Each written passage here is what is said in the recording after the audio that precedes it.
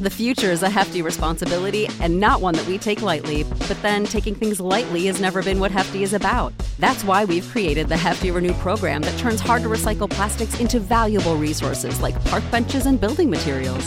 To participate, simply fill up an orange Hefty Renew bag with accepted items, tie it up, and drop it in with your regular recycling. That's it. It's that easy. It's time to rethink recycling with Renew. Particular valued resources may vary by geography. More info available at heftyrenew.com.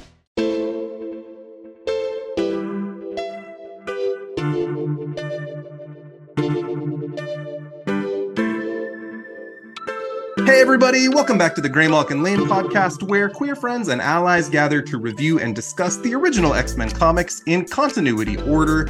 I'm going to take just a moment at the beginning of our episode today. This episode was going to feature an interview with the incredible Keith Giffen, who sadly passed away before we recorded. I'm an enormous Keith Giffen fan, and it was such an honor to have him scheduled to come on the show. He's a tremendous talent, and we'll have more to say about his work in the future. But Keith, rest in peace. We love your work. I'm so grateful. Oh, well, please. He posted about, using death to get out of New York Comic Con, and maybe he used it to get out of the Grey Malkin Lane. Oh, wow. Ending with a bwahaha. That would be very Keith. First blood has been drawn. I'm extraordinarily grateful to Dan Chichester, who I was planning on having on the show anyway, but thank you for coming on early, Dan. It's wonderful to meet you. My friends Gregory, Wright, and Daryl Lawrence are back with me today. We're going to be reviewing Amazing Adventures number 10 in the latter half of today's episode. It's called In His Hands, the World, and it's ridiculous, but we will get there in the latter half of the show. First, we're going to get to know our guests today. Let me have you each introduce yourselves, if you will. Let us know your pronouns, where we might know you from. And today's intro question, is there a ride you were scared of when you were a kid that maybe you would find amusing now as an adult, or perhaps even boring? Let's begin with the incredible DG Chichester. It's nice to meet you, my friend. Absolutely. It's a pleasure to be here. I was going to do the name correction, but you beat me to it. I said it Chichester before, didn't I? I was practicing. You went very British on me, and I was afraid that we were going to do a whole across the pond thing, because I used to get schooled on that a lot. But no, it's delighted to be here. Folks would know me. Sounds like a Simpsons routine. You may know me from films such as, from a comics point of view, I was certainly well known back in the 90s for Daredevil and Hellraiser and Night Stalkers. Nick Fury, Agent of S.H.I.E.L.D. are probably the more prominent ones, as well as delightful fringe titles like Terror Incorporated. Greg is distracting me with Running with Scissors there. I was an editor on books like Martial Law and Gru the Wanderer, Stray Toasters, the Electra Assassin collected edition, and sort of learned my craft with Archie Goodwin and Joe Duffy, the Epic Comics division, the creator-owned work that Marvel did. Pronouns, he is fine for me, and the ride that scared me then, but probably would still scare me now, and a local amusement park around here called Playland had a ride called the Old Witch, which was one of the dark rides, the sort of thing, you go in there and there's horrifying animatronics.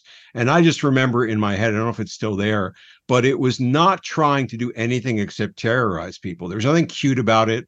It just had the facade was, something that Satan ejected from hell because it was too scary for him. And it was just dark, tunnely, cauldrony awfulness. And I went on it as many times as I possibly could, just to kind of just get that thrill again and again. So might not scare me now, but I'm going to not go on it purposefully so I can preserve that wonder. Dan, it's such an honor to meet you. Let's go over to my friend Gregory Wright next. Hi, Greg. Hi. Well, I'm still he, him. People might remember me from my 3 seconds on MasterChef, where I was on screen on a cook along. But no, much like Dan, Dan actually got me into the comic industry. So I followed basically in his footsteps as his loyal lapdog and sycophant at Marvel and Epic Comics. And then I followed him after he quit. I quit after he did. And we both seem to like to write all the same stuff. So he wrote S.H.I.E.L.D., I wrote S.H.I.E.L.D., he wrote some Daredevil, I wrote some Daredevil, he wrote Nightbreed, I wrote some Nightbreed. But he never colored anything. And I've colored everything, and I've been hanging out with you quite a bit, which is a lot of fun on your podcasts. I will have you back again and again, my friend. It's fun. I didn't go on a lot of rides when I was a kid that were scary, except for one, and I didn't know what it was. I went on it. It was the ride called the Rotor. So I got on the ride, and I was probably about 8 or 9 years old. And it was one of those, traveling carnival rotors. And I got on it, and they just said, well, it spins, so it starts to spin, and you realize that you're being stuck against the wall. And then all of a sudden the floor dropped, and I thought I was going to shit myself because I had no idea that was going to happen. And then I couldn't figure out, why wasn't I falling? And it seemed like it went on forever and ever. And then I thought, I'm going to throw up. And then I started worrying about, if I throw up, what will happen? But I did not throw up. But I did remember that ride. So when I rode it years later, I was no longer afraid because I knew it would happen. And we decided to see what would happen if we flipped ourselves over and tried to do push-ups. And then we decided to turn ourselves sideways on it, at which point they started yelling at us over the intercom. But there wasn't much they could do because they couldn't stop the ride, because everybody would just go flying. So they threw us off, and I was not allowed back on that at Cedar Point ever again. I thought you were going to try to see what would happen if you did throw up, and that would have been even better. I really don't like throwing up because I tend to throw up through my nose, and then you smell it, and then it burns. And there we go. Yeah, throwing up, not my thing. Let's go over to my friend Daryl Lawrence next. Hi, Daryl. Hey, I'm Daryl. So I'm going to follow up Gregory. My least claim to fame, I was in a local television ad commercial that they filmed at like my after school club when I was like 10. And it was like a 3-second snippet. And yes, I have gone searching for the ad on YouTube, and I have not been successful so far. But I have thought of writing the station and being like, okay, so it was 1996 and it was a commercial. What do you have? And they've probably erased everything. But I use he, him. I co-host the X Factor Files podcast, where we explore the Marvel Universe. We started with X Factor Investigations, then we went off-roading, and we're currently covering every single 1993 Marvel annual and every single new character they introduced. So we are winding up coverage of those 27 annuals at the end of this calendar year. And then who knows what we're going to do. So I can't wait to see. And hopefully I'm invited for some more off-roading with you. I have a great time on your show. That was very fun, the annual thing with I wound up making a big post after we talked about the one story where I decided Daredevil could see for a panel. But everybody was trying to defend it. No, it's okay. No, it's not. It's a fucking mistake, and you were supposed to catch it. And not only that, but the entire because it was during Dan's run, and during Dan's run, he very, very specifically wrote about how the character manages to get through the world with all of the other senses. So I was trying desperately to do that until that one panel.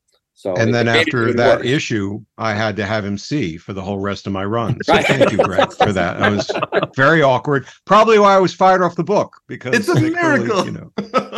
Lastly, I'm Chad Anderson. I use he, him pronouns. I'm a former Marvel Comics handbook writer, current host of this show. Now, the reason I asked this question about scary rides as you're a kid, there's a moment in the issue later where Magneto's taking his little magnet ship down a hall. It just reminded me of like little theme park rides. We'll talk about it when we get there. I grew up in the Missouri Ozarks, and there's a place called Silver Dollar City in Branson, Missouri, if anyone's been. It's kind of like the poor man's Dollywood, if you will. It's very like country western themed. And there was a ride there when I was a kid called Fire in the Hole. Now we're talking like early 1980s. I have no idea if it's still there. But there's you're like, it's a little water ride. You're going through some old like Pirates of the Caribbean shit, but it's less cool. And then there's a drop at the end. But I was scared to death of it because my brother told me someone had died on that ride every year. And he's like, it couldn't do this time. And so every time we got on, I was like, I'm going to die. Right. The other story I'll tell quickly, when I was 25, we went to Disneyland and got on the Haunted Mansion ride. And the ride stopped. And then it would just keep playing like the animatronics, and our little car kept spinning around. But we were in the same place on the ride for a fucking hour watching the same fucking ghosts and listen to the same fucking music for a whole hour. And I'm like, I'll never go on it again. That happened to me at Disney World on the ride in Mexico in Epcot. And Oh. I have heard from other people they were stuck at the exact same spot on that ride. Wow. So Right. you probably have a trauma partner out there that was stuck at that exact location in Haunted Mansion as well. So I'll tell you my Haunted Mansion story, because one step removed trauma, Daryl, which my son, which I was the total helicopter parent, my son's 5, did not want to go in Haunted Mansion at all. Didn't no interest in anything like this. But my good friend Greg Wright, tells me that the Haunted Mansion at Christmas time becomes the Nightmare Before Christmas mansion. And so my son's a Nightmare Before Christmas devotee, and so he's cool with that. If it's Jack Skellington, he's all in. So we go into the Haunted Mansion and we're walking down the hall. There's no Jack Skellington. So he's getting more and more creeped out as we're going along. And there's no Jack Skellington. What's going on? And so finally, we get into the crypt or the coffin mobile or whatever it is. And I turn to one of the undertakers, like, where's the Jack Skellington stuff? Oh, yeah. That's just in California Disney World. As the bar comes down, my son's eyes go to the size of dinner plates as he realizes he's been scammed. Trust dies in that moment, and then you go through the entire ride seeing this goofy stuff through the eyes of the 5-year-old who does not want to be there at all, and everything just becomes a total nightmare. So once again, thank you, Greg, for that moment. Well done. Well played. Amazing. Dan, I'm going to come back and ask about your origin in a minute, but I want to start at the top of the game if we can for just a second. My listeners will know X-Men's my first love as a comics fan. My second love goes to Daredevil. I'm a huge Daredevil head. I love Daredevil. There is a long trend of Daredevil writers who leave the character in a very weird place, and then the next writer coming along and leaving them in an even weirder place afterward. I know you followed shortly after Ann Nesenti's incredible run on Daredevil. We've had the chance to talk to directly about that run. Tell me a little bit about your Daredevil run. And part of the exciting news here is you are launching your new limited series, Daredevil Black Armor, for Marvel now, which is going to go back to that time. So I'd love to hear some of your ideas about the Black Armor itself. So let's start there. Man, that's a gigantic question to unpack. Well, I never thought that I would write Daredevil. I never thought that this was something that I would aspire to, or that I would actually have a chance at. Certainly not at that point in time. I had been sort of progressing up the Marvel character ladder. I'd worked on Nick Fury at that point, so now I was a real writer in the eyes of some Marvel editors, because I was working on an established character versus whatever I did at Epic and that kind of weird stuff over there. But I wasn't, in my mind, ready to kind of go into the real pantheon of characters yet. I figured I'd cut my teeth on some other stuff and try to kind of graduate up more and more. But Steve Buccellato was my friend and had been my editor at Epic and my assistant editor, which was a weird, incestuous relationship, probably not good for either of our development. But he calls me at Thanksgiving, like probably not right around this time. And he says, Anne is leaving the book and you should try out for it. And I was dumbfounded. Like this again wasn't on my bucket list, wasn't on something I thought I was ready for. He says, Ralph Macchio really likes your work, because I sort of honored the Fury character. I treated him well. I brought back some characters like Baron von Strucker, and I played them in a different way, but I think I still honor their legacy. And Ralph very much liked that sort of approach. So I pushed through my imposter syndrome, and I asked Ralph, who who I knew in passing, or in a friendly sort of way, would you mind if I pitched the book? I hear Anne's off, and Ralph could be the most low key guy, and so he was like, hey, yeah, Dan, whatever you want to do, if you want to do it, go ahead. But in that sort of way of, you're never going to get this, like just the nice guy sort of approach. He's not going to push me away, but I could hear the gears turning. And my simple epiphany, for the character was the thing that had frustrated me, even from Frank Miller's run, was everybody kept having issues where he would say to the Kingpin, you cross this line, I'm taking you down. No, you crossed this line, I'm taking it. No, you crossed this line and I'm taking you down. Till it became kind of a joke. And I said, let's have him cross the line. Let's have him take him down. And that was basically the essence of the proposal, as well as making the city the character. I was living in New York City at that point. I was a big fan of a newspaper called New York Newsday, which covered almost every neighborhood in New York in real reporters on the ground detail. And so I felt like the city was a character with me living there. So my two-part proposal was we take the Kingpin down in a big, epic way, and we make the city a real character that is infused even beyond Hell's Kitchen. And and lo and behold, and then I found out, Greg had actually pitched for the book as well, which I never knew until recently. So I don't have any idea who else was there, but there had to be other people. And suddenly at 22, 23, or whatever the hell I was, I get a call from Ralph, and it's like, hey, yeah, you're the new Daredevil writer. And you're teamed up with Lee Weeks, who I sort of knew from doing one solo Avengers story together. But it was but it was the perfect timing and the perfect partnership in my mind, even at that moment, because neither of us were really ready for it, I don't think.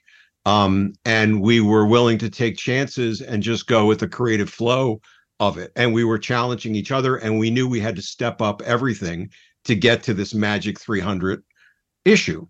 So I felt that we took a lot of chances and approach things in certain ways that if we had thought it through, we probably wouldn't have done.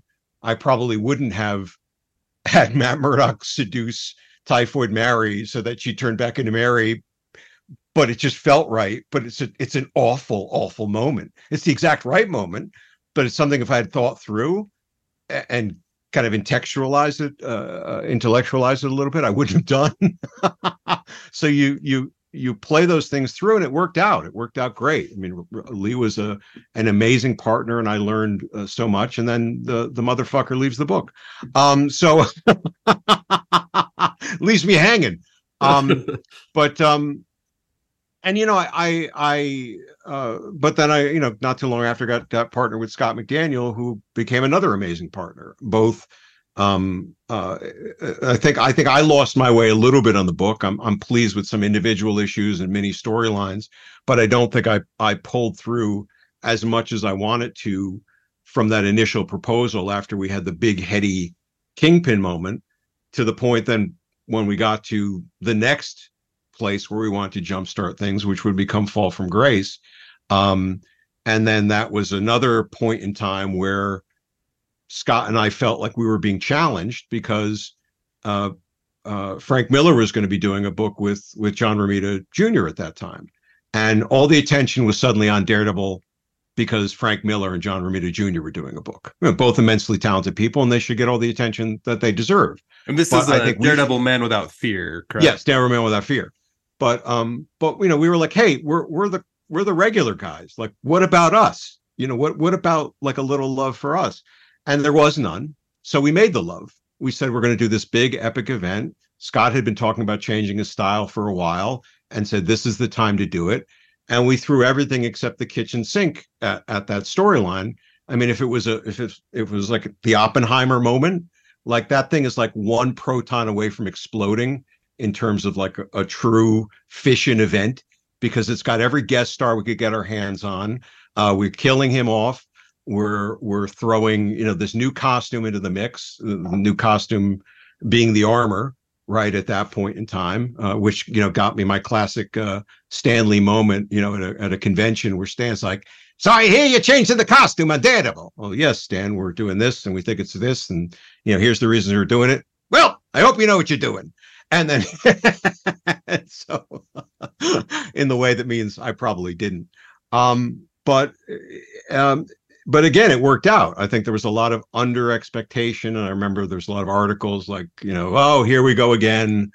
They're going to uproot Matt Murdock's life. And these guys are the B team. But it created a lot of good energy. And it was another great partnership of, I think, me relearning what I wanted to do with the character, and Scott learning where he wanted to go as an artist. So those elements, really would carry things through. And then I had a sort of unfortunate departure off the title a little while after that. I But am I'm always fascinated. Daredevil as one example. You know, in the X-Men, we see the mutant theme explored by the decade as the different time periods pass, and the same thing, right. themes are being explored. You introduced the concept of the city as one of the characters in Daredevil. Yeah. Go back to like the 60s run, and it's very much like jazz and jive talking, and Matt's pretending to be Mike Murdock, his like flashy brother who's flipping around the room, right?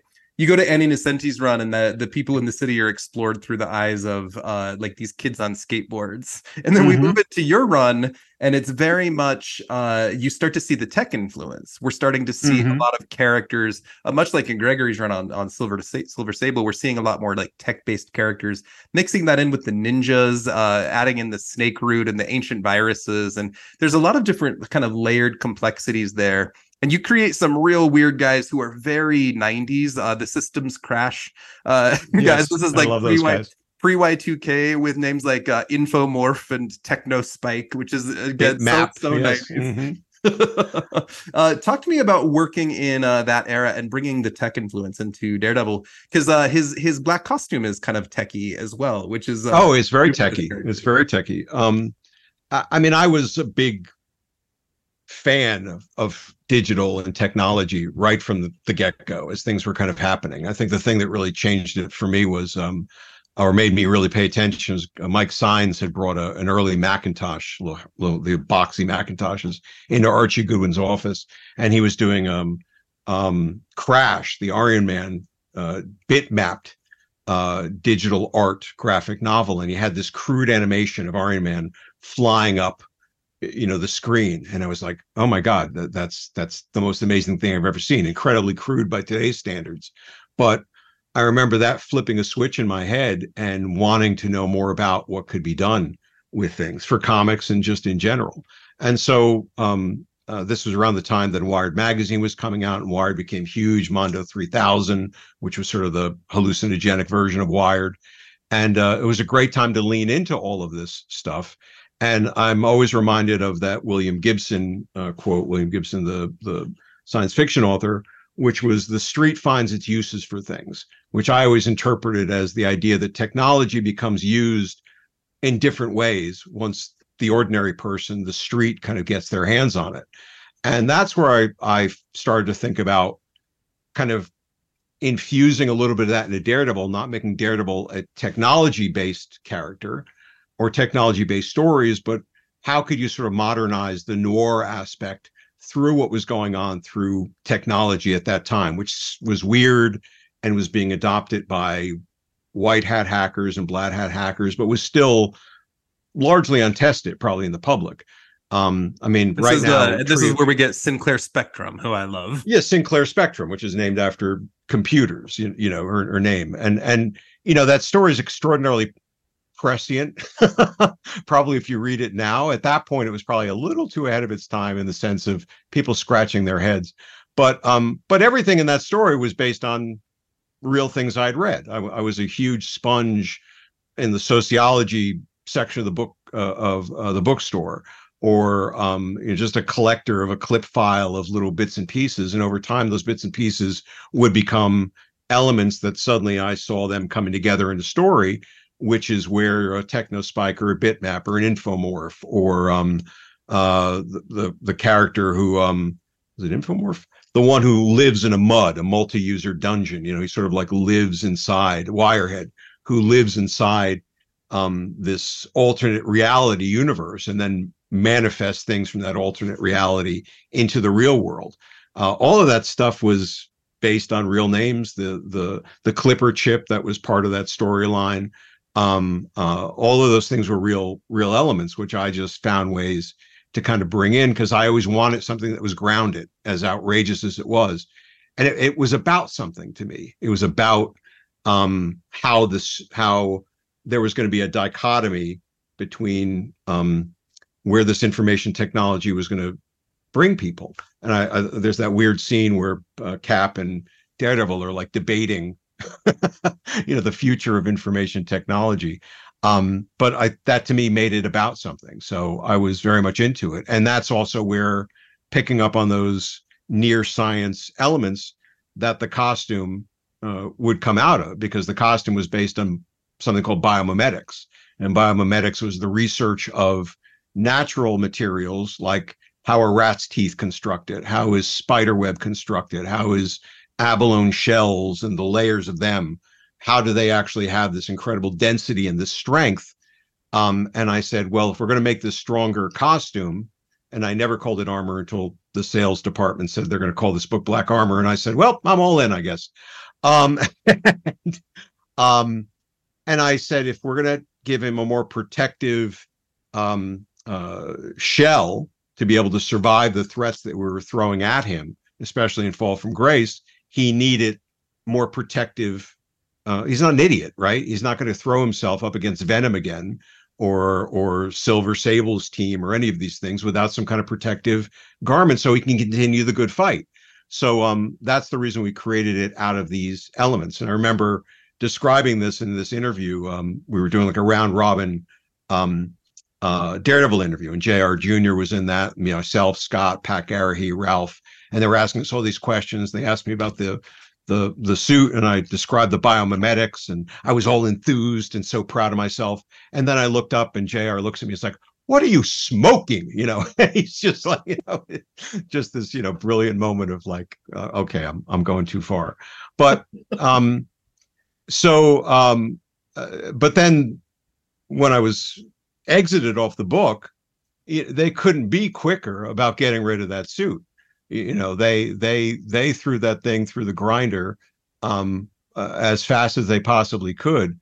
So I was mightily amused when their inquiry to me if I wanted to come back and do a miniseries was about, yeah, we want you to do it with that suit, because I said, you have no idea the shit I took for that costume back in the day. I want to hear the pitch on your new series, but let's save that for just a minute. My single favorite moment from your Daredevil run, if I can only choose one, and you use a lot of classic villains that I love, like Stiltman. You also give us the ridiculous character Surgeon General, who's so sick. Oh God, yes. I kept trying to make the organ thief thing work. I finally did in a hardware issue, but I don't know why I kept trotting out that tired trope. But yeah, Surgeon General, yeah. But my single favorite moment is in issue 294, and Foggy Nelson is eating some processed food, and Matt is disgusted, and Foggy goes, and I quote, "Your problem, Matt, is you spend too much time worrying about what's in it. The trick is learning to enjoy the experience." I know he's talking about processed food, but this is just a good metaphor for life, I think.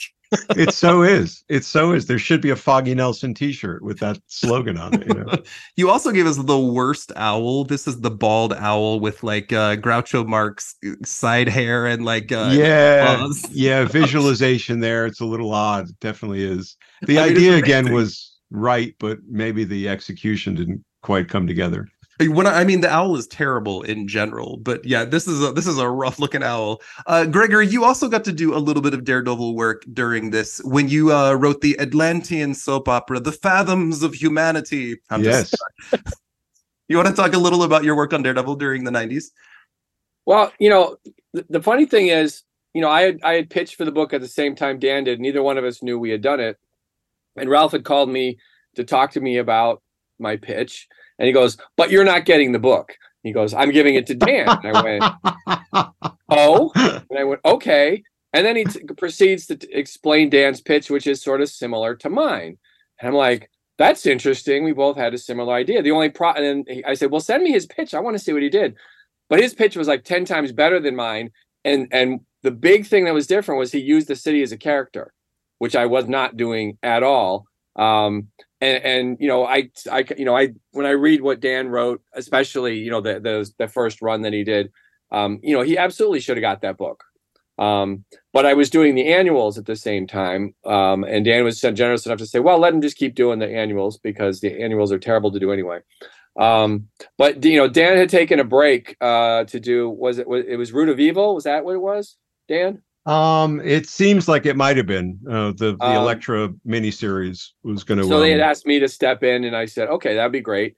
But again, you're stepping in the middle of somebody's, run. So I had to pick him up where Dan had him, and I had to pretty much leave him there. But Ralph was he was great, and he said, it would be fun if you used this character back in Miller's day, which was this guy called the King, who lived in the sewers, and I had a big fondness for the people who live in the sewers.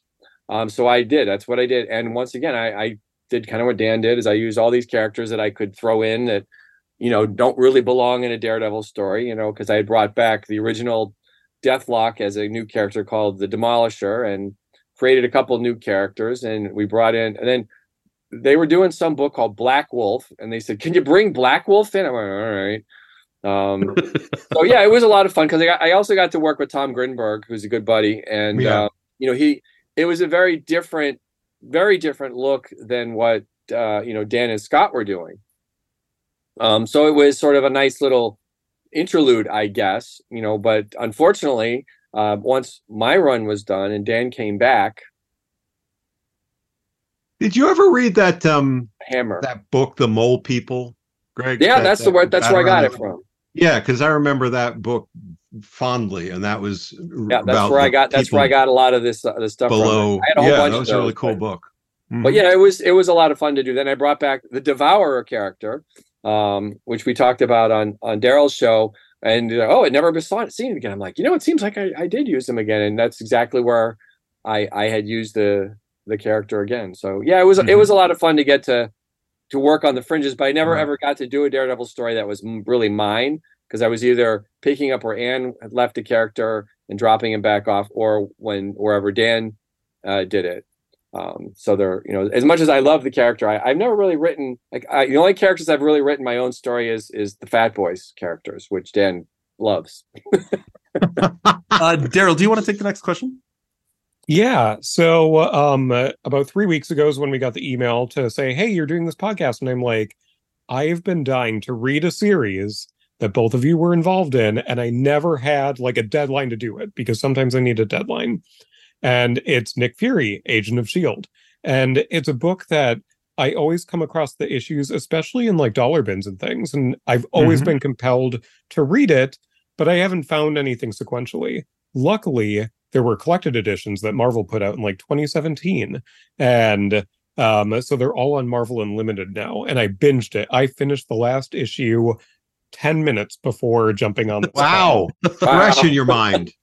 So I think my question for both of you is that Nick Fury was sort of this crusty character, in my opinion. He was, had his heyday in the 60s. He's from World War II. He hasn't had as many updates, I think, as Cap had in the same amount of time. And he was really stuck in the niche of war comics. And I think both of you, Gregory on the editing side, Dan on the writing side, were able to freshen that character up to make him super interesting and construct a team. So talk to me about going into and launching that. And Dan, you took over a few issues in after the first arc. How did you really look at the players on the board and make them gel together and make this something that obviously lots of people like to read? There are 47 issues it ended up being. So there was some longevity with that premise. Well, I think, my first run on it, Greg was generous enough to offer me a fill-in arc, right? Bob Harris was the regular writer. Bob had, I think, refreshed the character with his Nick Fury versus S.H.I.E.L.D. maxi series or whatever it was. And then that was it. That had launched the regular series after that. And Bob was the regular writer, needed to take a break to go work on something called the X-Men, I think, for a little while. And then so Greg offered me the 4 or 5 issue run. No, it was actually it was one issue to start with. Oh, it was it? Okay. He wrote the one issue, and then everything went to hell. And I called Dan. I said, "Hey, do you think you could turn this into can you expand a multi-part story?" And he was like, "Sure." And that's how it got. So there you go. But like Greg said, when you're starting with the Daredevil work, you're a steward, right? And if you're a good steward, I think you're not only respecting the character, you're respecting the regular creator. You're not trying to come in and just say, I'm going to show what I can do and screw everything up. I had to be respectful to Greg as the editor, and I had to be respectful to Bob as the writer. So, but for me, it was basically two things. Again, that research end of me was in the sociology section and the geopolitical section, and picking up on all these Tom Clancy light, influences. But I had been a huge James Bond fan since Forever and a Day. So here was my chance to write James Bond. And that's how I approached it. I approached it as a gruffer Marvel Universe James Bond right from the get-go. And that kind of gave me the drive to combine again some technology. There's a bomb, and there's certain jets and certain foil whatever MacGuffins going on there. There's things about cults and such that, again, I'm playing off of cults and con men. I'm using things that I collected bits and pieces of influence on. And then fortunately I had enough moving while I'm building the plane, while I'm moving skill to make them gel together into something of a story. And it was a lot of fun, but finishing it, I had hopes that maybe someday the book would open up because it was so much fun, but I did not expect that it would open up so relatively soon afterward. No, Bob Harris, I had Bob do another 3 issues, and then he was going to be done. And I just called Dan. I said, by the way, this book is opening. I'd love you to do it. And so it was very easy. You didn't have to do a pitch for it, I don't think.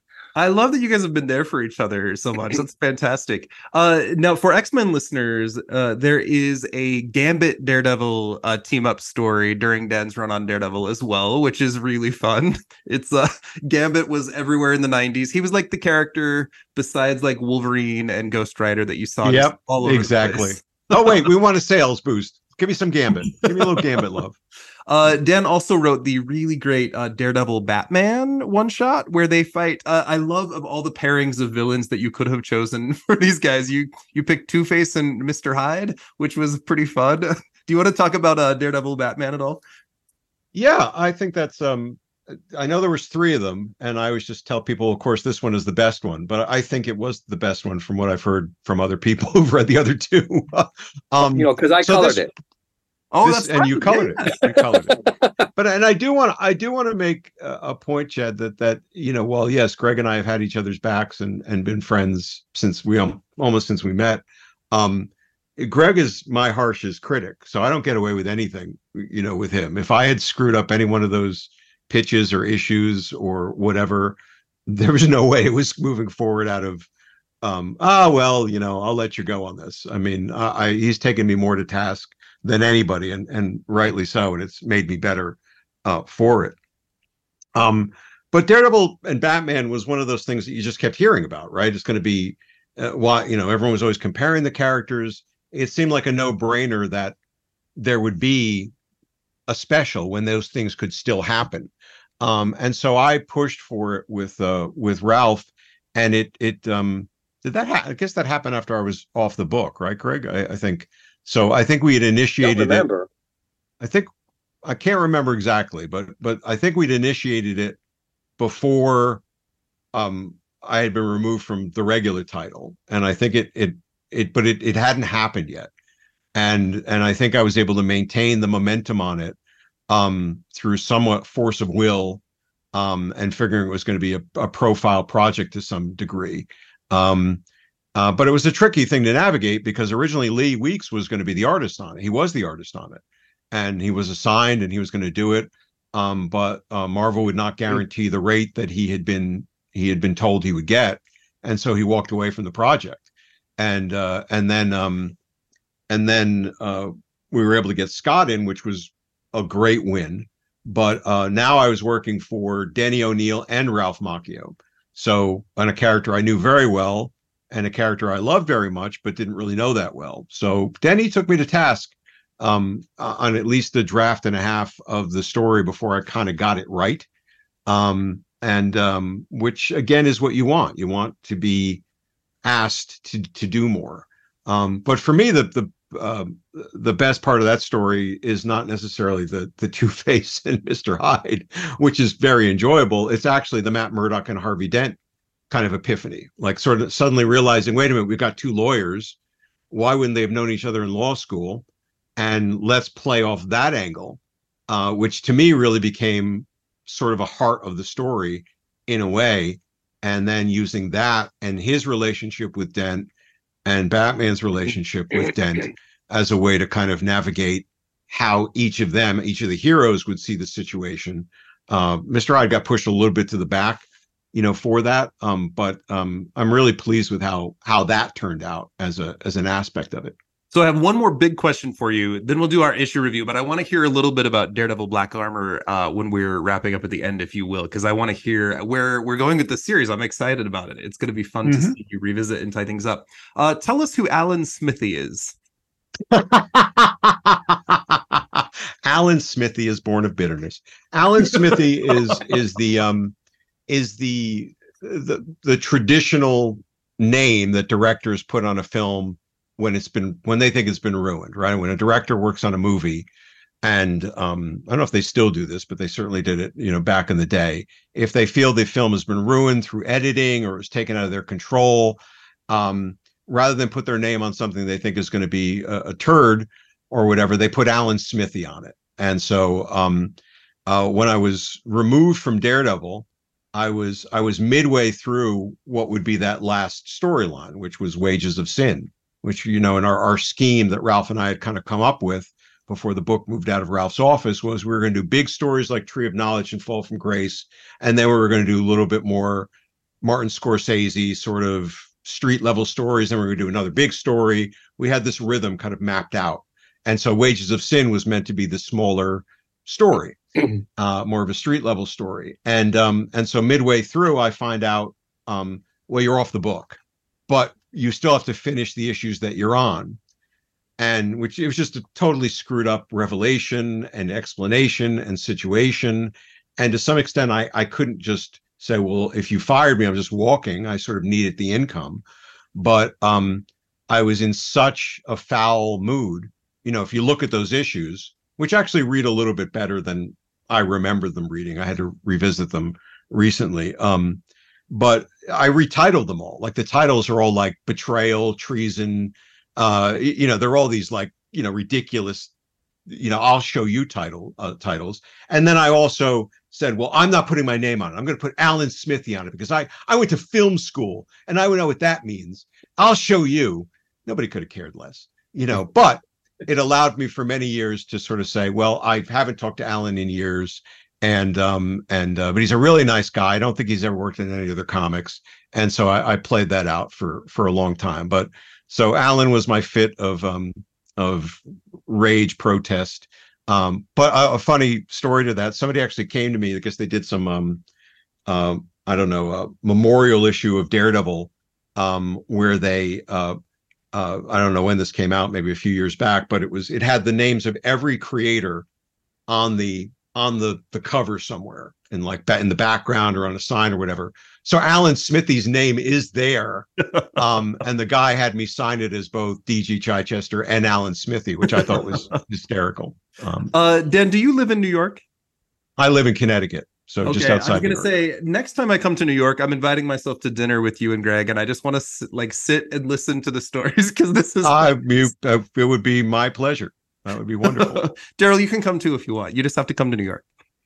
It sounds good. And Gregory, just take the night off from cooking. We'll go somewhere. We won't make there it you work go. For it. There you go. No, everybody should come to my house and I will cook. That also sounds fabulous. I'll bring the wine. I would love to do that. That'd be a lot of fun. That's one of those things. I love to cook for a lot of different people. So, we can make that happen. I have about a dozen questions I could ask, but we're going to transition just for sake of time. And I'm really excited to hear about Daredevil Black Armor toward the end. We're going to switch to the issue review. I got to set this series up a little bit in the last episode, so I won't take a lot of time to do that today. This is the title Amazing Adventures, which is the anthology book. In issues 9 and 10, it became a full Inhumans book for 2 issues, and then it switches to the Beast anthology, the Beast series where Beast turns blue. We'll be getting there on my show in January. This is the worst Magneto story I've ever read. Don't pull punches. What do you really think? This is from January 1972. The writer's Jerry Conway. Mike Sikowski's the penciler. Frank Giacoia is the inker. Sam Rosen, letterer, and Stan Lee, the editor, of course. Now, I looked up a couple clips of Magneto from the old Fantastic Four like 70s cartoon, and there's, if you get on YouTube and just look for Magneto Fantastic Four, you'll find a couple of these. There's like an image of like Magneto in his like magnet car, which has a letter M on the front, and he's like, where can I find the Baxter building? And the guy at the gas station's like, you got to get gas in your car, and he's like, you fool, I do not need gas. And then he just starts tossing cars around, and the guy's like, what are you doing? This issue has very much that energy. It's like early 70s animation kind of style to it. And if you get into that headspace, it's a lot more fun. But my word, is this a weird story. To pick up from last time, Magneto found some like deviant machines and built some weird little mutate booger people. Maybe the High Evolutionary left a race sitting around. He zaps them. There's one that's named Moon Eye, who's like prophetic, and he's got a couple of other weird ones like named Obar, and I don't know. These guys have literally never been seen again. They probably got eaten by Monstro and like the next issue. But he found an amnesiac Black Bolt. Black Bolt has amnesia. He's been dethroned by Maximus the Mad, and the Inhumans are out looking for him, but now they've been captured by Magneto. That's kind of all you need. It's a very odd story. Let me hear from my panel what it was like for you to jump into this bizarre little nugget of Marvel history before we begin our review. Had any of you read this before? You had? Okay. Oh, I had not. Any early thoughts on the experience of this book? It's so wacky. You know? I mean, I actually really like the art and the color and the phenomenal lettering of Sam Rosen in here.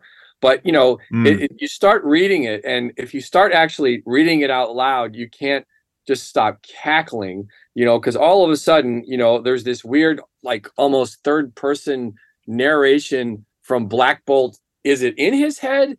Who is talking to Black Bolt?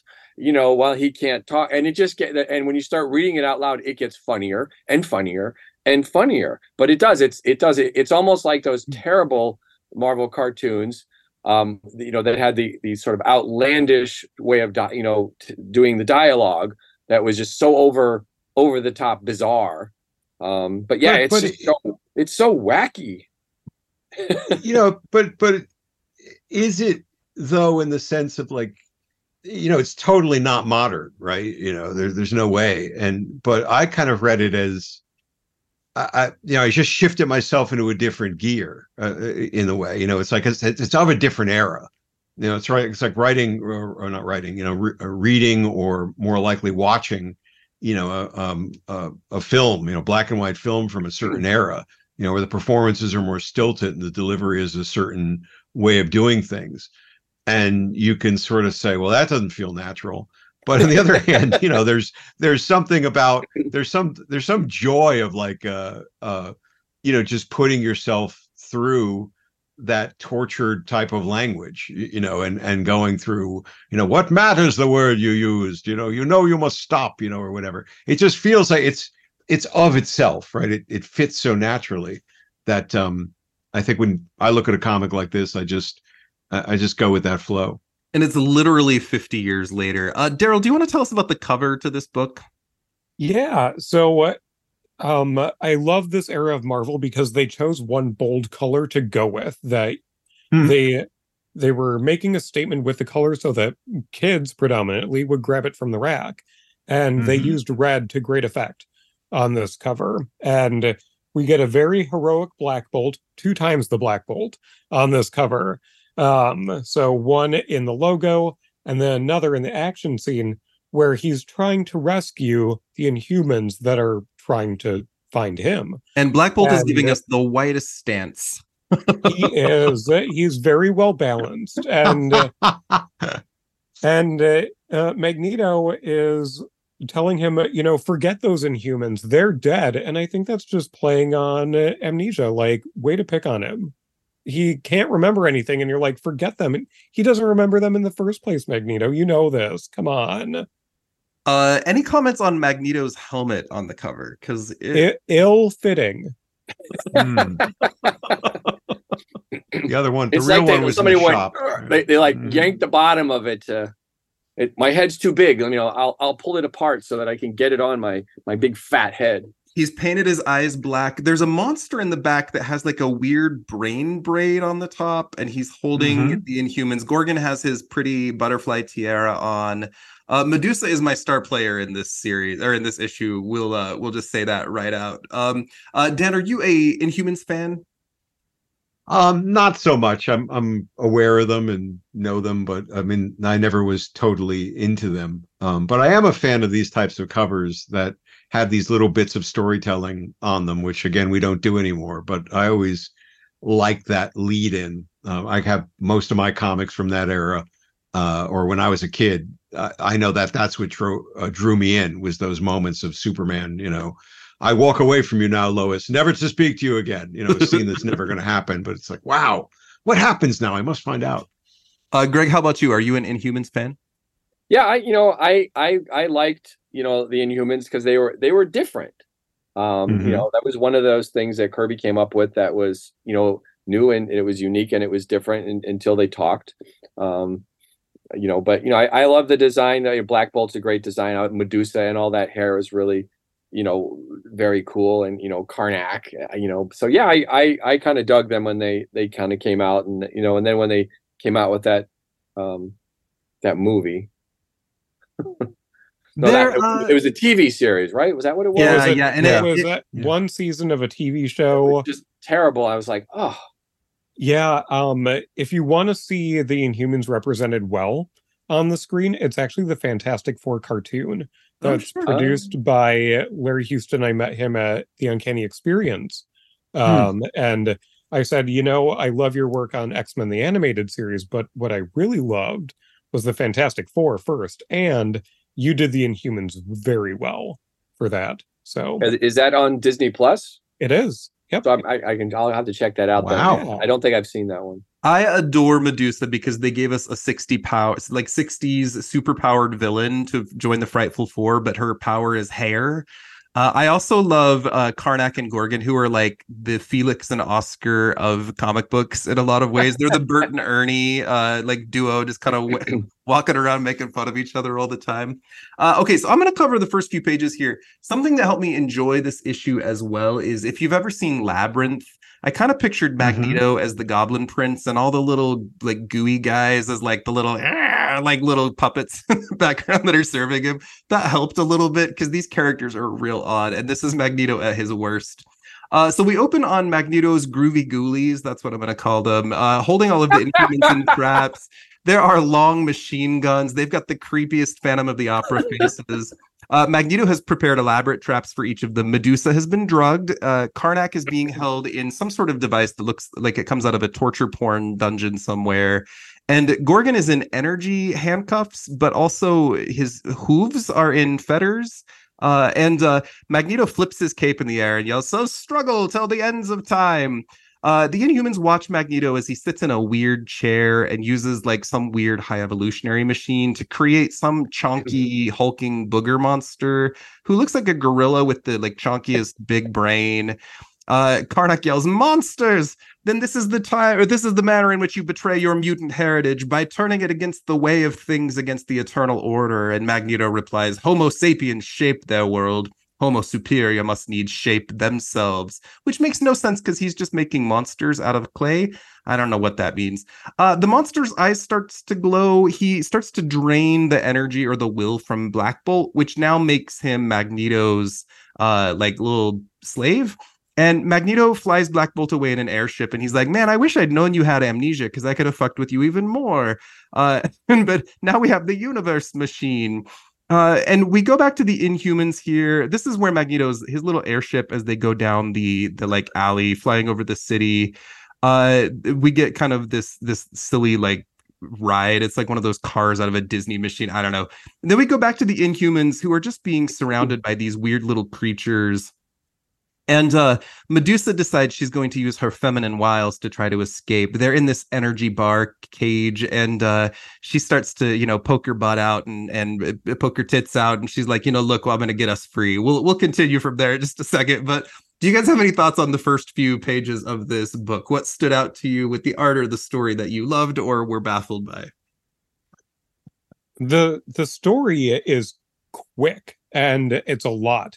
So if you're talking total length of this main story, it is, not counting the cover, 16 pages that they have to cram a whole lot into. And I feel we get a lot of good information, and it reads quickly. It's very text dense, but it's something that you can move through and understand what's going on. The visuals do so much to help too. The pairing of the words with the art, you know exactly what's going on. Like, what Medusa's doing, even though she's not explicitly saying, like, I'm going to use my wiles. You can see in her posture, like, yeah, she's sticking it out, and we know she's cooking something up, and it's going to pay off in a page or two. Even in that outfit, that purple and pink panties outfit. I don't know what's happening. Do you have any thoughts on the first few pages? I would wear that for Halloween, but that wig must weigh like 70 pounds, so I'm not going to try.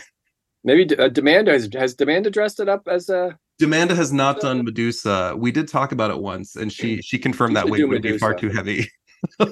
She could carry that thing. Demanda, if you're listening, I'll send her a text. Yeah, Chad, you follow behind Demanda with a fishing pole and a line that's holding the wig. Yeah. Dr. Octopus's arms. Yeah. Dan, did you have any thoughts on the early pages here? Just doubling down on what I was saying before. I think I didn't read a lot of Marvels when I was a kid. I was mostly a DC, I guess a fan, probably for the initials because I'm really shallow. So looking at a lot of these in a way is new to me, but I just again put myself into the flow of it, and I just enjoy the overwrought diabolicalness of it all. And so I had a ball reading it through. I will give it, Daryl, if you need this prompt. There's two characters we see on the next page. One is Joey. Joey's a kid that you will again see in Avengers 95, where the Black Bolt amnesia story is wrapped up as the Kree Skrull War starts. There's also some weird characters called the Tricon that don't matter here, but you can follow up on them in Inhumans, The Untold Saga, and in Quasar later. Let me turn it over to Daryl for the next section of the book. Yes. So the aforementioned Joey, he wakes up, he's like, why am I on this dock? I don't understand. And then he gets kidnapped by Tricon, which are presented as aliens here. And that's basically it. Is a one-page detour to tell a little bit of story, and then we are back with Black Bolt and Magneto. And Magneto wants Black Bolt to attack, which he does. I want to know what word he's saying, because in the TV series, he'll just whisper like, no, and it wrecks everything. So I'm curious as to his one-word choice to destroy these soldiers. I feel like he's singing a song. He's giving us "I Will Survive." I think he's singing some Carpenters. Rainy days and Mondays. Yeah. So Magneto is so extra in his dialogue, as was mentioned earlier. If you read this aloud, wow, what a villain speech. And by what a villain speech, I mean everything in the text bubble that Magneto is saying. He thinks that he's commanding Black Bolt. We'll find out what's happening in a page or two. But elsewhere, Medusa is utilizing that hair so that she can get one of, what did you call them, Chad? The booger people. One of these booger people. And she wraps them up with her hair, and the groovy ghoulies is what I said earlier. The groovy ghoulies. This groovy ghoulie is covered with hair, and Gorgon grabs the gun. Karnak it activates the switch somehow. Then she rams the groovy ghoulie into a post with her hair. Real rude. And they're like, wow, Medusa, real subtle, but not subtle enough, because then more ghoulies fall upon them. We turn the page. So She goes, only women can be truly subtle. And Karnak goes, but not subtle enough. What does a woman have to do aside from like rescue your entire crew? We're in the portion of the book where every page is a different part of the story. So we turn the page. We're back with Black Bolt and Magneto. And Magneto is like, go turn those dials. And Black Bolt is, because they have to retrieve, what are they retrieving here? So they broke into like a government facility to get an energy device that will boost his magnetic powers because it contains like the power of the sun. That's kind of what you need, I suppose. Sure. Lord Dark Helmet, Magneto, it gets it, and he's like, oh, this is, great. The power of the universe is mine.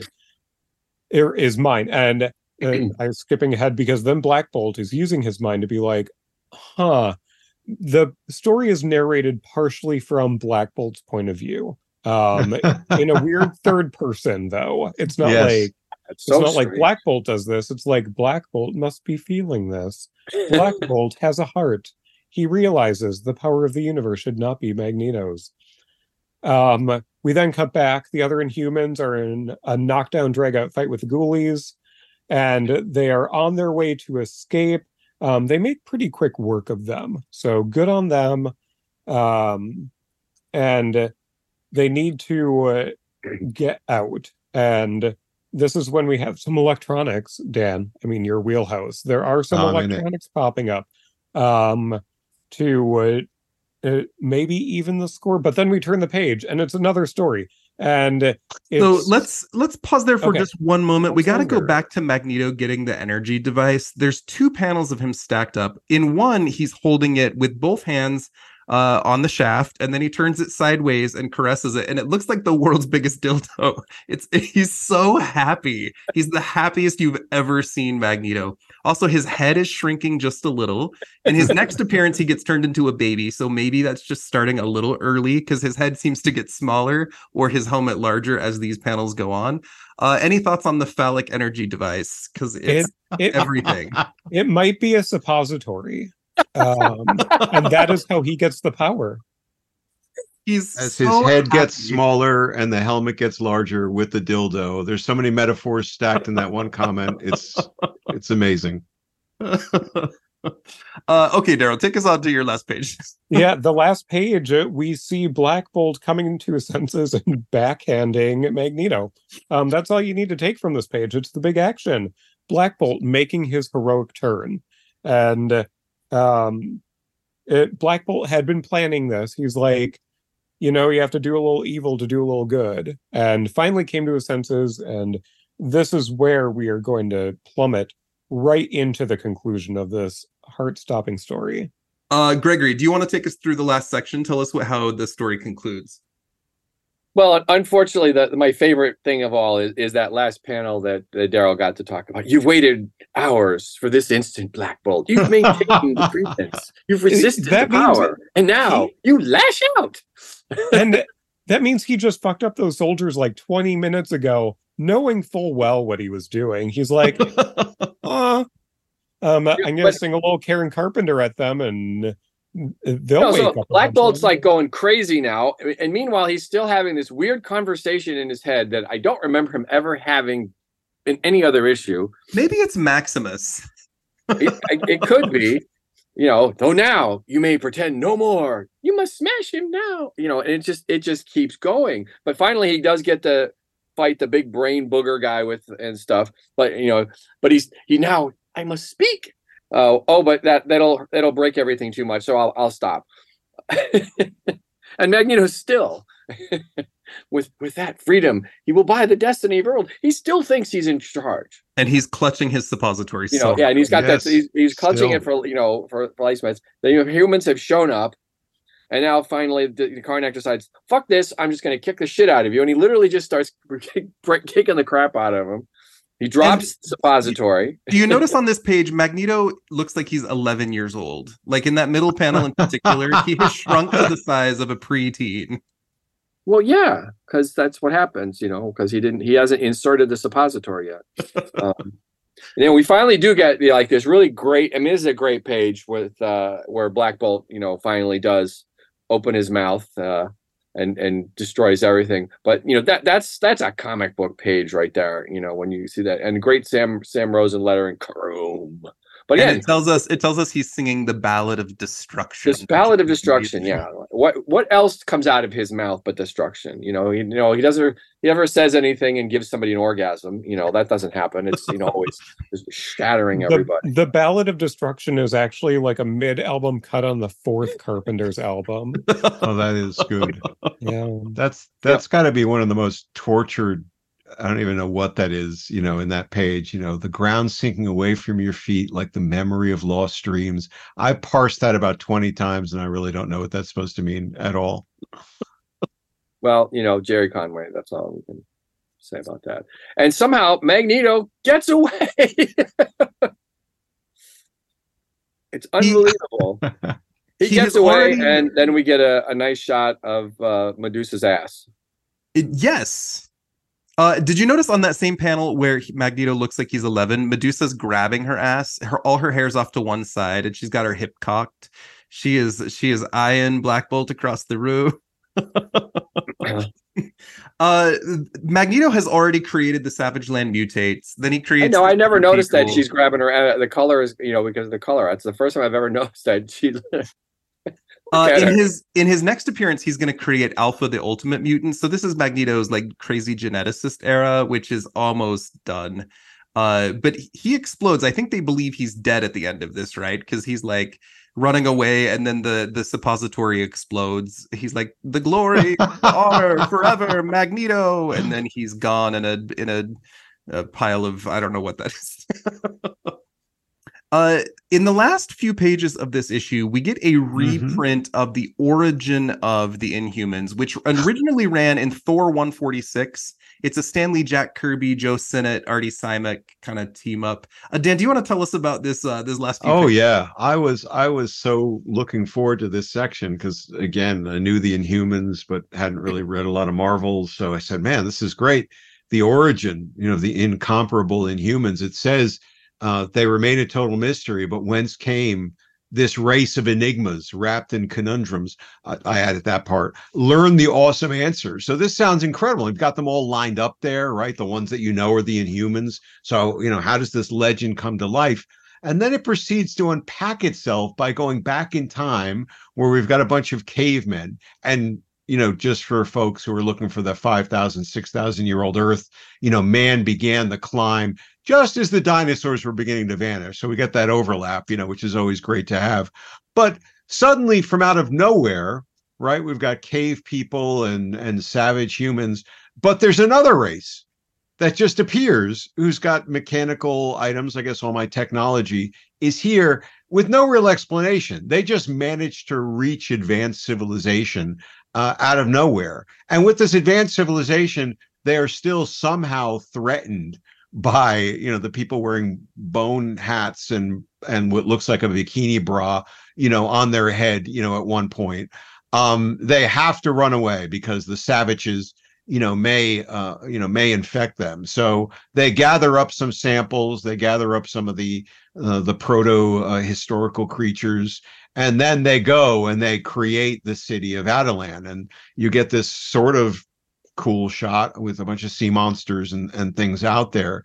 But now they're cooking up this Terrigen mist. But I don't know who these people are still, right? They got technology. They've got, I don't know what they are, where they really came from. Maybe I'm just missing something. And we understand that their ruler is not just a heartless despot. He's created this potentially shape-shifting, mutating agent, but he's not going to unleash it on anyone. He will partake of it himself, which seems very high and lordly of him. He will enter the Chamber of Mist, which he does, and is infused as the first ancestor of the Inhumans. But I still don't know what the hell is going on. It's got that great double down on the whole mystery. There's no answers. There's no real discussion of anything. So it was both an exciting read, but also a total cheat. which I guess maybe defines a certain thing about comics sometimes. Now, later writers will flesh out the Kree experimentation on pre-humans that resulted in the Inhumans, but this is a flashback to the Inhumans themselves using the Terrigen for the first time. And the character here in the red, his name is Randak. Most people do not know who this guy is. He's the first king of the Inhumans, but we know him a lot because we get Inhumans characters yelling things like "by Randak's bones." Like it's a phrase you see in a lot of Inhumans comics. And he's considered to be the most powerful Inhuman besides Black Bolt. He's like a super powerful telekinetic guy. I have to comment too on that group shot. Crystal looks like she has had her entire rib cage removed, and they like just cinched her waist so tight. It's like 3 inches thick, and her hips are. There's a special, and the the ankles are pretty like dainty, too. So I think there was a sale on corsets, for that one. How else is she going to pull such a catch as Quicksilver? Oh, there you go. Silly, wonderful 70s nonsense. Do we have any concluding thoughts on this delightful ride into Silver Age Marvel? I really want to know why the guy's wearing a bra on his head. It's the latest Inhuman fashion from the. Now you can't unsee that now. No, you can't. No, I'm like, he's got that high forehead. You know? He's got to hide something behind it. So that was it. There's that makes no sense. Some mutants get destructive magnet powers, and others get boobs on their forehead. Yeah. That would be funnier if it. God, that would be an unfortunate mutation, wouldn't it? That you heard of Taser Face? This is Boob Head. So it just wants to be intimidating, thinks he's going to rule over the savage tribe, and then once they begin to mock him, it all goes downhill from there. This is a silly. I am kind of guessing no other podcast has ever developed a full review of this particular comic book, so I'm proud to be the first. It's fun taking our time through these silly, wonderful nonsense Silver Age books. Dan, I would love for you to spend a couple minutes talking about your upcoming Black Armor series, if you're able to. I'm really excited about it as a Daredevil fan. I loved the recent run of Daredevil. The new stuff is amazing. I'm really excited for this limited.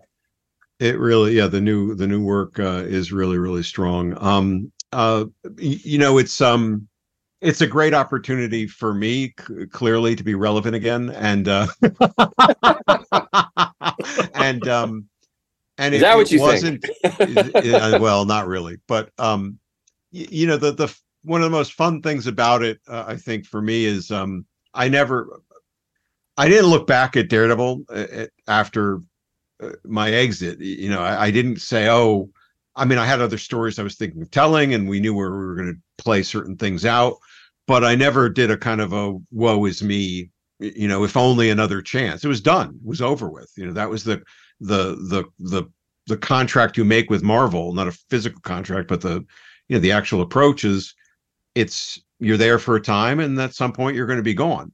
And you're playing with somebody else's toys, and that day is done.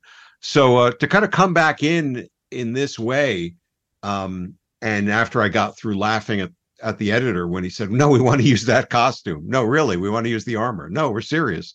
That's what we want to do." I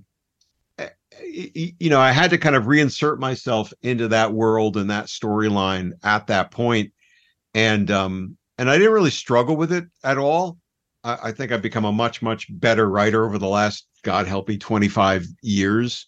In doing other types of stuff. So I'm much more disciplined. I'm much more structured. I'm much less prone to going off on bad in-joke tangents and things that don't add up. So I think the structure of this, and again, credit to Greg, who read an early draft when I hadn't heard back from editorial for a while. And he said, yeah, this kind of works, but the rest of this doesn't. And so I took the time to make it better. But it's oh man. It's a way to kind of return to it, I think, in a more elegant way for me. In other words, if I never write it again, which is certainly possible, this itself is just kind of like a miracle moment. I like this ending more. I like the chance to kind of go back into this world, tell a really, really solid adventure story. The idea being that here's just another adventure that happened when he had that particular suit and that costume that was just untold till today. You don't need to read anything else. to kind of know what's going on here. Everything I think is laid out within it, and getting teamed up with a really pretty extraordinary artist who I did not know before this. Netho Diaz is the artist, and he's delivering on really powerful action and really strong storytelling. So as a writer, that's your dream, that you're going to have somebody who's going to take what you're doing. And by total chance, I thought I was going to be doing this full script because that's today's thing. But editorial just sent the plot, my plot breakdown to Netho. And so it's really old school all the way. It's a really strong artist executing it and telling this very contained story, which has this very 90s vibe in which I fit really well into, I think. Are you able to hint at who the villain or antagonist in this series is? Well, we've turned the crank up again. We've got Sabretooth, we've got Hobgoblin. We've put him up against some threats that he hasn't had before. The actual main villain behind that, I'm gonna let hang. If you want to go into the comic shop on November 22nd when it comes out, and you want to flip to the last page, you'll know who the villain is right away. Do we get Systems Crash or the Snake Root? There are a little Snake Rooty taste, and actually I did find a way to work in a little System Crash as well. They're not the mains, but I did put them in here. I realized over the course of the last 25 years, I would introduce characters and then I'd never do anything with them again, which was a really stupid thing to do. So I've got my own little sub-universe. So I said, you know what?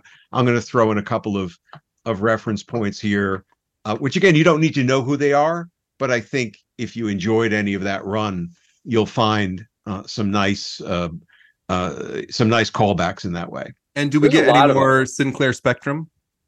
No, I thought a lot about her. When I went through before, it was a really wonderful last summer, not this last summer, but the summer before, like afternoon, where I'd say about 70% of the story kind of came to me, and I just started kind of writing it down in this nice stream of consciousness. But before I had done that, I'd broken down all of the elements of where the story would exist, because Murdoch had faked his death. He had assumed this Jack Batlin con man persona. He had moved out of Hell's Kitchen. He had this strange new supporting cast, as well as keeping an eye on his former love interest and so forth. So I went through all the characters that I had introduced, like Sinclair Spectrum, and I sent them to the editors and said, what do we want to do with any of these folks? So I gave her some thought, but she just didn't fit as well as some of the others. So I decided not to force it. Well, I would have been happy to see her, and everyone else would have gone, who? Yeah, but even now they're going to say who with some of the characters who I elevated. I went out to lunch with Fabian Nicieza at some point along this journey, and it wasn't about this, but we were just talking about it. And he gave me a great piece of advice, or just something he said, which really stuck with me, which was just write it like you never stopped writing it. And which was really, I wasn't feeling conflicted or constricted at all, but it was a nice sort of thought that stuck in my head, which allowed me then to just pick up the pieces of where I had left the character, and just move forward with it. Not to say, I'm going to resolve that story I never got to resolve, but just to start to play out the instances in ways that felt really right, because I was just honoring who he was and who they were and who they might have become. 90s Sabretooth versus Armored Daredevil is enough to sell me. I'm all great, especially having met Matt gets a fairly extreme motherfucking beatdown in the story, I will say, and it became one of my favorite. Actually, I thought the dialogue and the plot was pretty good, because I put a lot of dialogue in the plot, but this is an instance where you get that magic of the plot script. I think when Netho sent me back the pages for that sequence, it triggered something totally new, which was 100% better, and I think a great, to me at least, just kind of nice rhythm. I actually sent it to Lee Weeks. I said, this reminds me so much of something that we had played with in 300. And so he gave, he gave me his thumbs up on it too. Well, listeners, you may or may not hear plans for me to have Fabian Nicieza back on the show in short order, but I will save that announcement. But I'm looking forward to some things in the near future as well. We're going to wrap up here. What a genuine, just fun, silly, lovely time. Dan, it's great to get to know you. I will be rereading your Daredevil run again. Just with the stories that I'm hearing today, how much fun. And Gregory, as always, delicious and wonderful to see you. Daryl as well. As we are wrapping up, let people know where they can find you online if you'd like them to follow you, and anything you want to plug, given that we're going to put this out on December 4th. Graymalkin Lane is only on Instagram and Discord, at least for now. On Instagram on Graymalkin_Lane.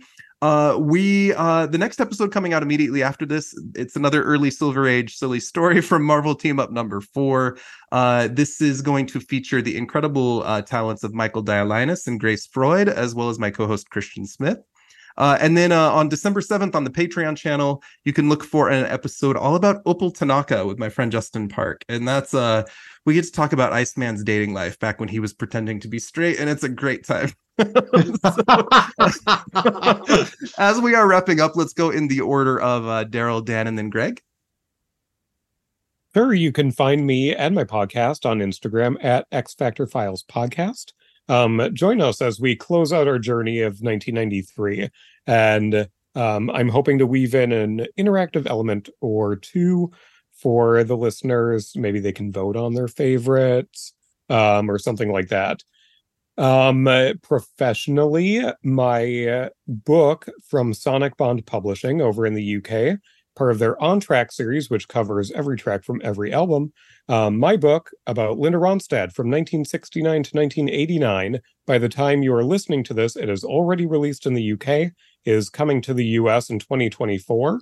And later in 2024, from the same publisher in the same line, you will get my book all about Stevie Nicks. So I have been busy getting that drafted, and it'll be a fun 2024 for music fans out there who love these ladies as much as I do. And you guys support local authors. Daryl's worked his ass off on these books. Daryl, when I first had you on the show and we talked about Blue Bayou, I added it back into my playlist, and now my children are like, will you please skip that song? But I love it so much. And you're like, no, my friend is writing a book.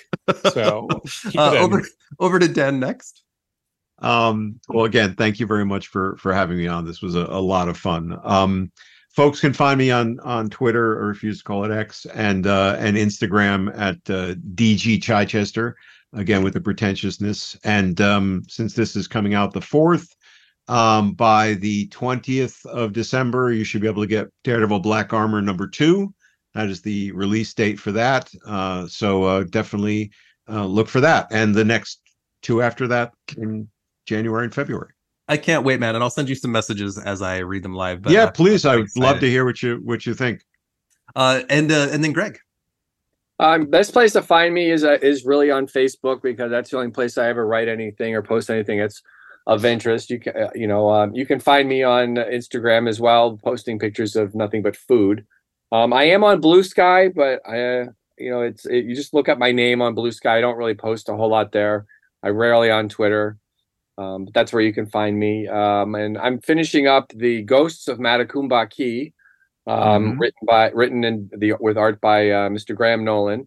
And that's Thursday is the last day of the crowdfunding for that, and then it'll kick into you can just kind of buy it.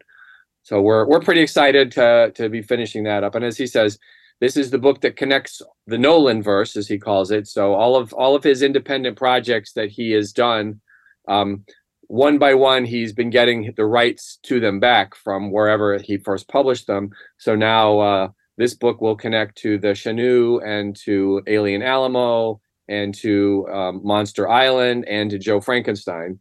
So he's creating his own little universe, which is a very it's a cool thing to have your own sort of world of toys to play in. So that'll be coming out, and I'm not really sure why Dan isn't pushing Axel's Infernal.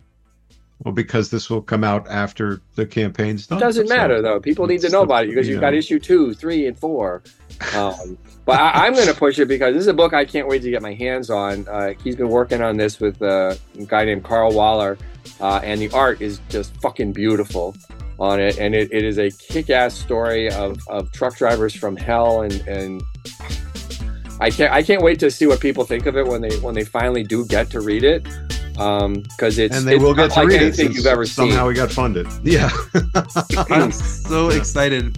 We're going to close this with this line. Listeners, make sure you find someone who loves you the way Magneto loves his energy suppository.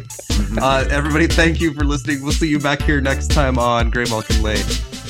Thank you for listening to Graymalkin Lane. We hope you are enjoying this podcast. Graymalkin Lane is produced and recorded in Salt Lake City, Utah, with music and editing done by my husband, Michael Bell, and promo art done by the incredible Seth Martell. Look for us on Patreon, where we are releasing weekly episodes about obscure characters and facts. It's a great way to participate with the podcast for only just a couple of dollars a month, and it helps support what we are doing here. Also, the best way you could help Graymalkin Lane is by sharing and liking and subscribing, but also please leave us a review wherever you listen to your podcasts. We'll see you back here next time on Graymalkin Lane.